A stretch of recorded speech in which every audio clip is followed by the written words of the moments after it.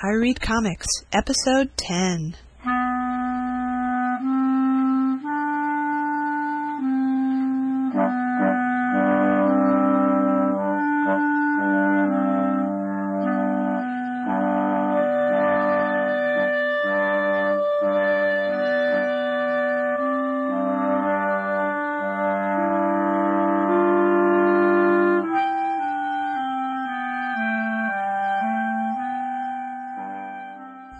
Yes, it's another comics podcast, and the big difference is I'm doing it, and I'm a girl. That's right, a girl that reads comics.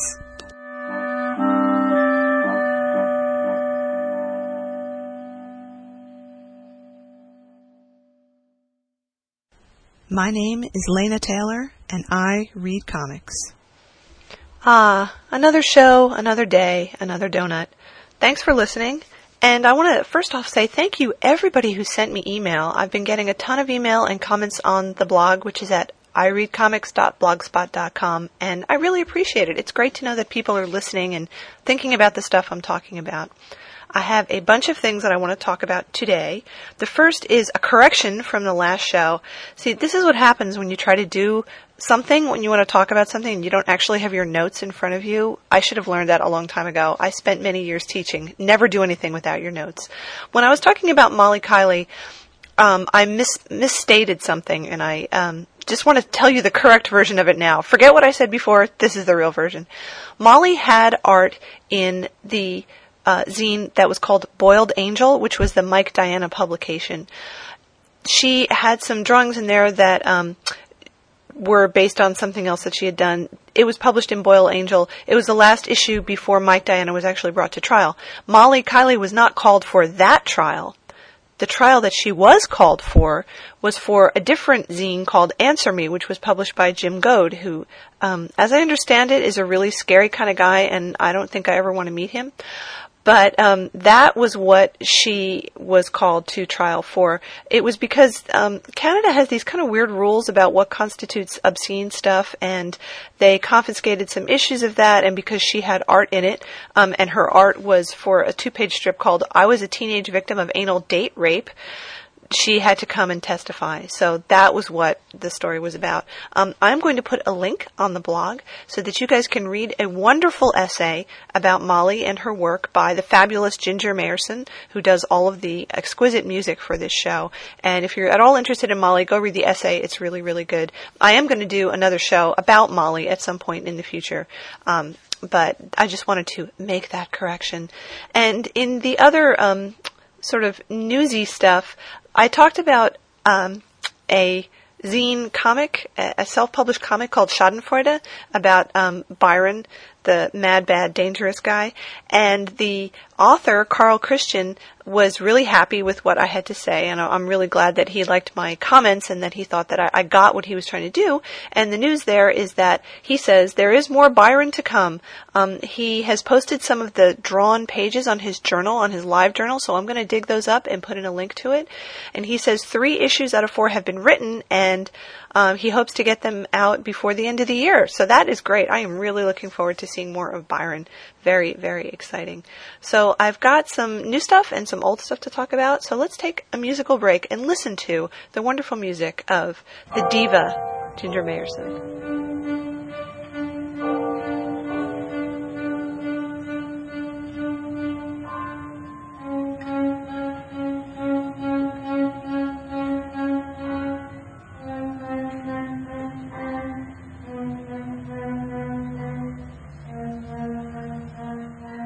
I spent 24 hours in New York this week, which basically meant that I was on a plane for 5 hours to get there, and then I got there, and I went out and had dinner, and then I came back and went to sleep and went to the meeting I had to go to, and then I got back on a plane for 6 hours and flew back out here to California.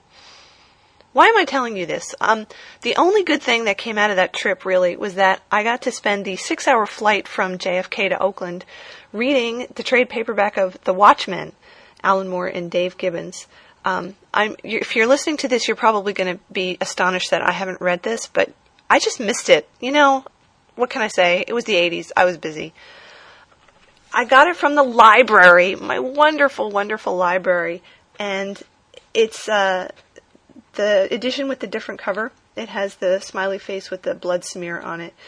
And this was copyright 1987, nice flat trade paperback edition. And so I'm going to talk about it, and if you haven't read Watchmen, and probably I'm the only person in the United States who hasn't read it, who likes comic books, so there's going to be all kinds of spoilers, so I guess if you haven't read it, you probably shouldn't be listening to the rest of this. It was really, really good. I know everybody talks about this as a turning point in comics, and you can clearly see why that is so. Everything about it is so far above what most comics are perceived as or what they are intended to be. It's just this whole other idea. It's almost not worth calling it a comic book. You can see why people wanted to use something like graphic novel, because it is a graphic novel. It's a novel that you could read. Even if there weren't pictures in it, it would still make sense and you could understand what was going on. But the graphics are really wonderful. And typical for Alan Moore's writing, it's very layered. There are many, many things going on in every panel and every page of the story. There are some very subtle things, so you really have to look at the art to see the stuff in the background and how that works into what's going on with the characters. And then there are the more obvious types of layering, as when there's action going on in a scene and another character is reading a comic book, and the text from the comic book appears as a caption on the same page in the same placement as the word balloons for the people who are talking. And of course the juxtaposition has all kinds of meaning built into it. So that's kind of the core of this book, is juxtaposition. It's when things are placed next to each other, what happens? What's the context? It's all about context. What I found interesting, so I didn't really know anything about this before I started reading it, except that it was this classic thing that I had somehow missed out on because, I was too busy running a record store and listening to The Cure and stuff in the mid-'80s. It's about superheroes, but they're not superheroes. There's only really one character in here, maybe two, that actually have any superpowers, and everybody else who is a caped crusader is just doing it on their own strength. So it's not quite the superhero universe, although it is a caped crusader universe. It's clearly set in an alternate reality. It's kind of the same as our reality, but with differences in technology and differences in politics. Somebody was asking me if I thought it was dated, because it was published 20 years ago, and it isn't really dated.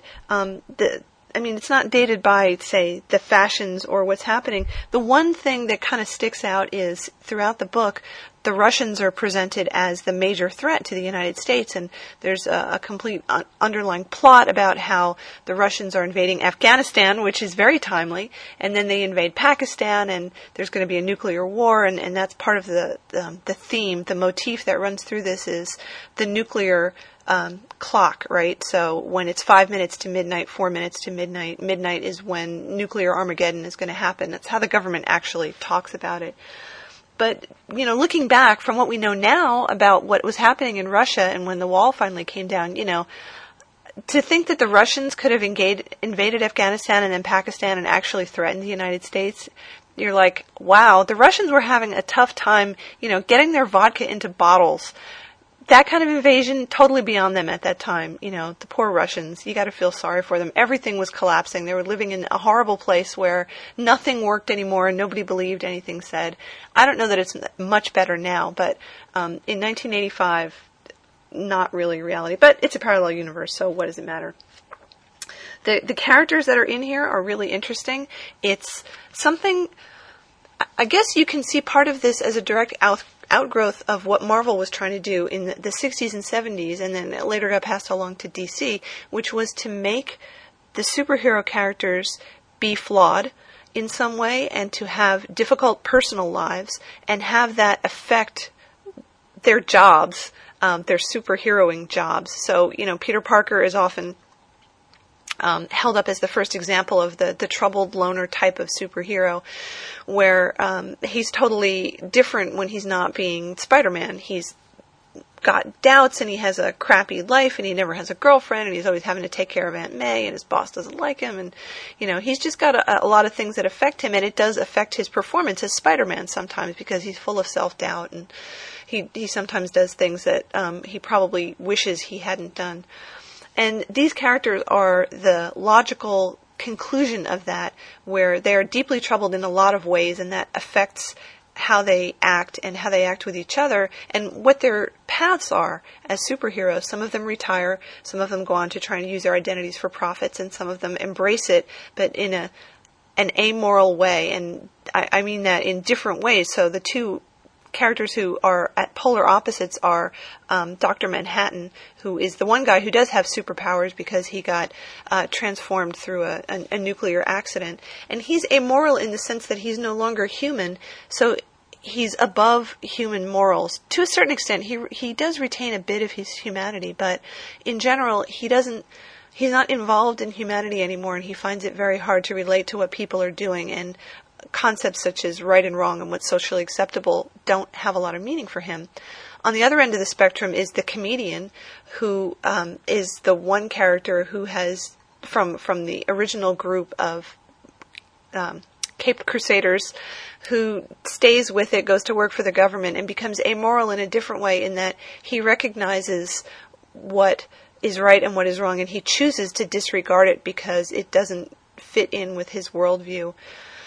He's probably he's one of the most interesting characters in here, because although you see him being brutal and doing really awful things, and there's hints that he's done a lot more awful things that we really don't know about, he has the clearest view of humanity. He says this about himself a couple times, and he's absolutely right.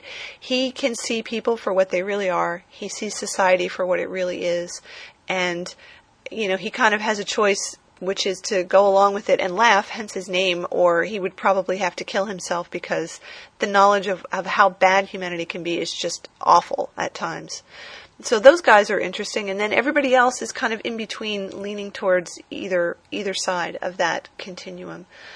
I guess the character that people focus on, because he is the character, is Rorschach. And the one thing about him that I didn't like, I think he's a great character. He's very interesting.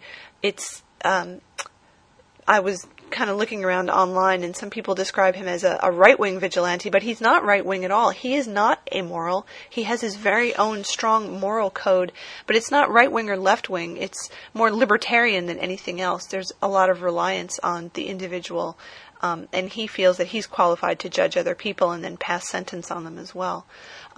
So the one thing I really didn't like about him was the backstory that is given to him by Alan Moore, which is cliched, really cliched.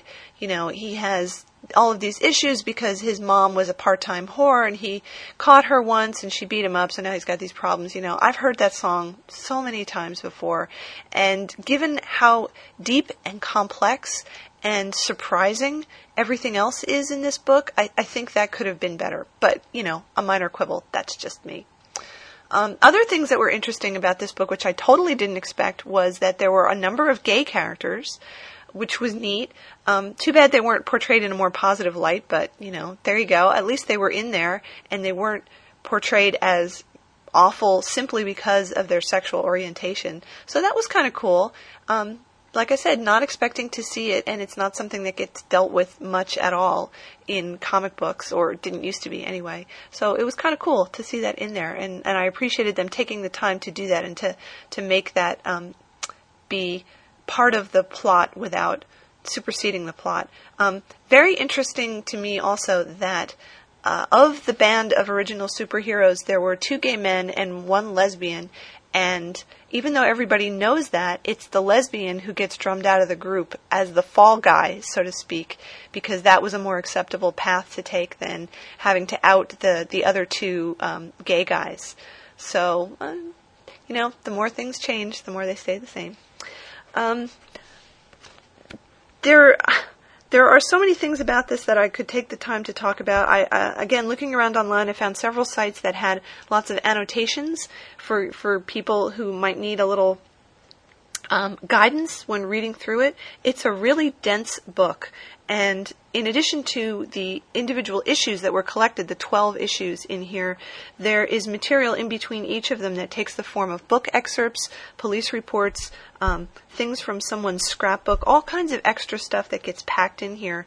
And to read it all at one time is a little bit mind-numbing. I actually went back and read some of this, the in-between material, which is illuminating. It doesn't, it's not required, so if you don't read it, it's okay. You'll still pretty much understand what's going on.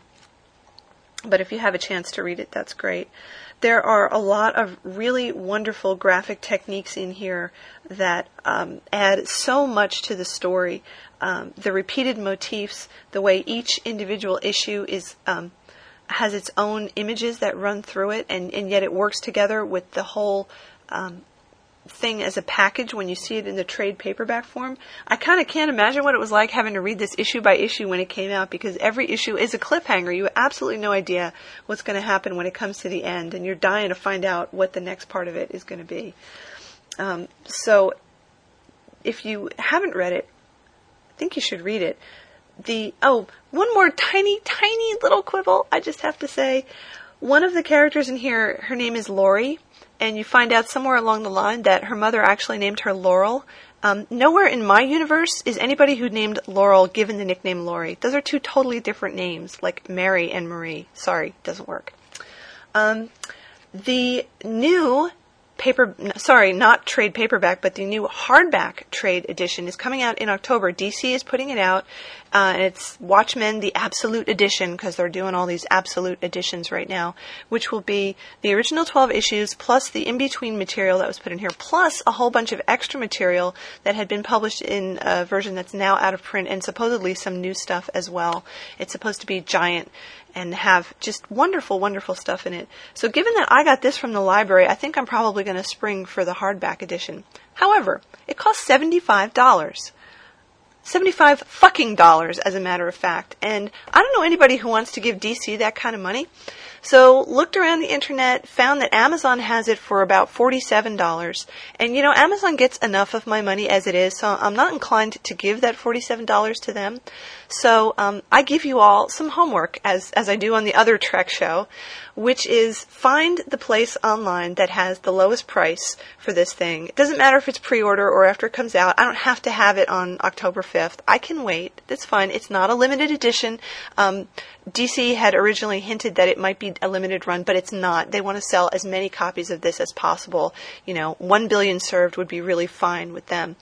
So let's all look around online and find the cheapest place to buy the hardcover of Watchmen, the Absolute Edition. If you guys can find it, post a comment or send me email at my email address, lena@troubledscience.com. And as soon as I get enough responses and a definitive lowest price, I will talk about it on the show. And hopefully it'll be an independent place that we feel good about supporting. And then we can all go and buy our copy of Watchmen Absolute Edition, not from DC and not from Amazon.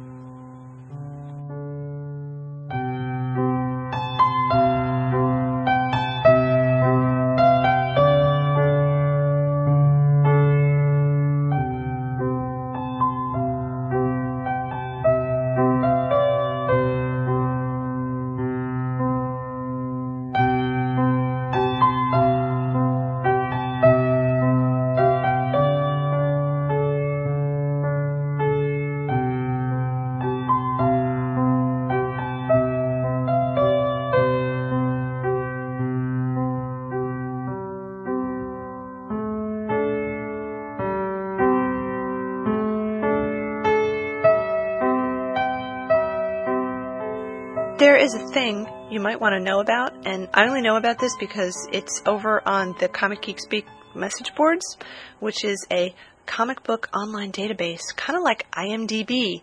And it's kind of like IMDb crossed with Wikipedia because it's all fan-based. And I spent some time today inputting a bunch of my comic books because, contribute to the greater good and all that. It's a good thing to do. And I just want to say that the very first thing I entered in there was Fantastic Four number 42. I'm so proud of myself for doing that. The reason I mention that is because I got out from my library one of these Marvel trade paperback classics, which is Fantastic Four and Spider-Man. and it collects 6 different issues of Spider-Man that are all crossover with the Fantastic Four. The first one is actually from Amazing Spider-Man #1, which is really cool, and then the others are all from the 80s and 90s. So on the whole, I would say that this book, aside from the first one, the Amazing Spider-Man #1, the stories that it collects are pretty bad. And when I say bad, I mean really pretty not good. If I could just make that a little bit clearer. And once again, I'm reminded of why I kind of lost interest in comics, in these types of comics after a while. Reading the first story is so cool because it's the first one. It's Amazing Spider-Man #1. It's Lee and Ditko. And Ditko has such a unique style. It's just cool. And looking at it, I remembered, hey, Peter Parker used to wear glasses. I remember that. And the way Ditko draws glasses is that they're completely opaque when he has them on, so you can't see his eyes at all. And the faces are just a little strange, and the Thing looks like he's made out of dough. And I don't know. It's just, it's classic in its way, and it's got the great Stan Lee type of smart-ass dialogue in here. So I thoroughly enjoyed that for what it was. And then, I'm looking at these other ones, and they're just, for the time that they came out, they're just not that good. So take this one. This is Peter Parker, The Spectacular Spider-Man, issue number 42. This came out in 1980. So 5 years before Watchmen, okay? Let's just bear that in mind. Only 5 years before Watchmen. And I'm not really familiar with the guys who were the artists on this. This is when Jim Shooter was editor-in-chief over at Marvel. So the writer is Bill Mantlo, and Mike Zeck is the artist. And it's fine, the art is okay. It's the Fantastic Four and Spider-Man versus the Frightful Four, except that they have Magneto instead of Medusa at this point. And, there's some, kind of mistaken identity stuff, and people masquerading as other people, and blah, blah, blah. And I guess the thing that bugs me about these sometimes is that it's the same thing that bugs me about a lot of episodes of TV shows, and I include Star Trek in that, but especially Next Generation, was that it's the reset button that gets pressed at the end. All this stuff happens, and then everything is exactly the same it was at the end. And one of the trends in comic books that I enjoy now is that doesn't always happen. There are story arcs where at the end of it, characters learn something, or a situation changes, or somebody's relationship changes, and I think that's important. But this was just a bunch of sound and fury signifying nothing, and it just wasn't even that good. You just wonder, okay, just to give you an example, at the end of this, so Fantastic Four and Spider-Man fight the Frightful Foursome here, and the Trapster, is one of the guys. He's the only one left after they beat up the other three, and he's standing there, and the Thing just kind of stares him down and says, here's all the bad stuff that could happen to you if you lose. You might get sent to the negative zone, and some people just get beaten up. And Trapster just faints. And that's how they conquer him. He faints. Why does he faint? What is that about? He's a supervillain. He doesn't faint. There's no fainting. There's no fainting in superheroes. And then the next one after that is another 1980 release, and this is a Marvel Team-Up issue. And the thing that I hate most about this is that Sue Storm has the ugliest hairdo I have ever seen. I'm trying to remember if this was a popular hairstyle in the 80s. I didn't wear my hair like that, but she's got it up in this sort of Gibson girlish bun on her head with the little curls coming down, and she's at one point wearing a strapless evening gown, which is extremely unflattering on her. The plot for this was the introduction of a character named Karma, a Vietnamese woman who has the power to enter another person's body and take it over in a puppet-like fashion. So the plot is kind of interesting, and it's neat that they were at least trying to incorporate some diverse cultural stuff in there. So that was cool. But the art is really, really bad. Let me just check to see who the artist was here, and I'll tell you.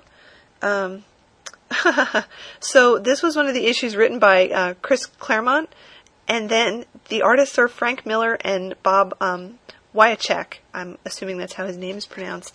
And I gotta say, I really don't like this art. I think the characters are drawn in a really ugly way.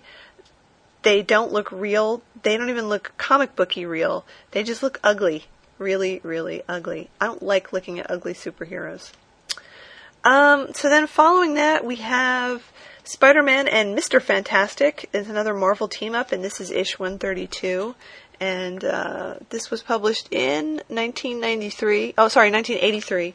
And this was when the Fantastic Four had those other dorky costumes, the dark blue ones with the white gloves and everything. And this is kind of interesting because it's not a standard superhero plot. It's Reed and Spider-Man versus what's this guy's name? Hold on a second.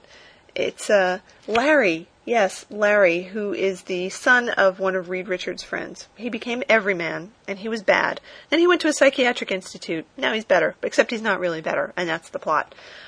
So it's Reed Richards and Spider-Man versus Everyman, and it turns out, here's a spoiler, sorry if you were just didn't want to hear about it. It turns out that it's really a plot by Dr. Faustus to, conquer the Fantastic Four at last. So it's interesting. The whole thing with Faustus is kind of weird. And at the end, it turns out that he had hallucinated some really important plot points here. And then also, it spreads over 2 issues. I want to say there's a huge continuity error in that the guy who's Larry's father, Larry being Everyman the villain, is given a different name from issue to issue. So somebody should have been on top of that, That's kind of why you have editors and editors-in-chief. So, Jim Shooter, you should have been paying attention to that. And then the last one is Untold Tales of Spider-Man 96, and this is just so dopey. I'm sorry for people who like this kind of stuff. I don't know. I just can't be objective about it. If it's supposed to be funny, it's really not very funny. So it's called A Night on the Town, and it's Spider-Man taking Sue Storm out for a date. And what happens, and Namor gets mixed up in this, and it's just stupid. It's just a really stupid kind of story, and it's really not very funny either.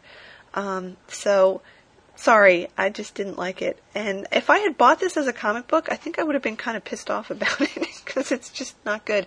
Oh, and also, so this was Kurt Busiek and Mike Aldred, and then Joe Sinott doing the inks, and the usual staff doing it.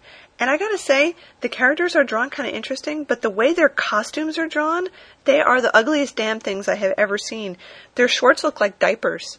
No kidding. They're really bad on the Fantastic Four. Really pretty stinking ugly. So, on the whole, gotta say, not very happy with this, but man, I'm really glad I got it from the library. That was a cool thing.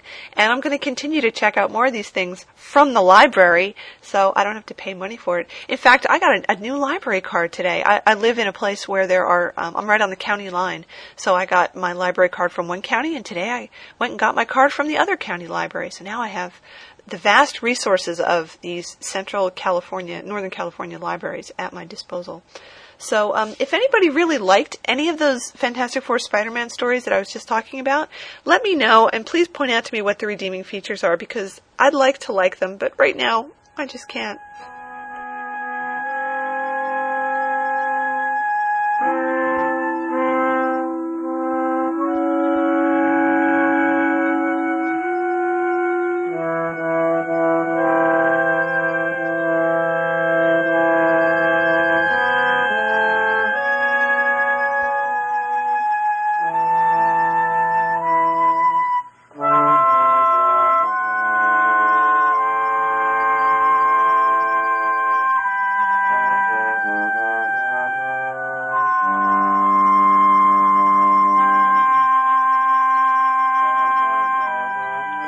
To wrap things up, I have a few short little things that I wanted to talk about. One is a recommendation for another podcast, which is called Comic Fight Club, done by a guy named Glenn O'Neill, and his brothers and his wife and a mom and a grandma, and they all pitch in and talk about who would win in different pitched battles, and they're drawn from all different aspects of fandom, I guess, so it's not really comics, but it'll be, a Jedi warrior versus 10 Klingons or something like that. And it's very funny.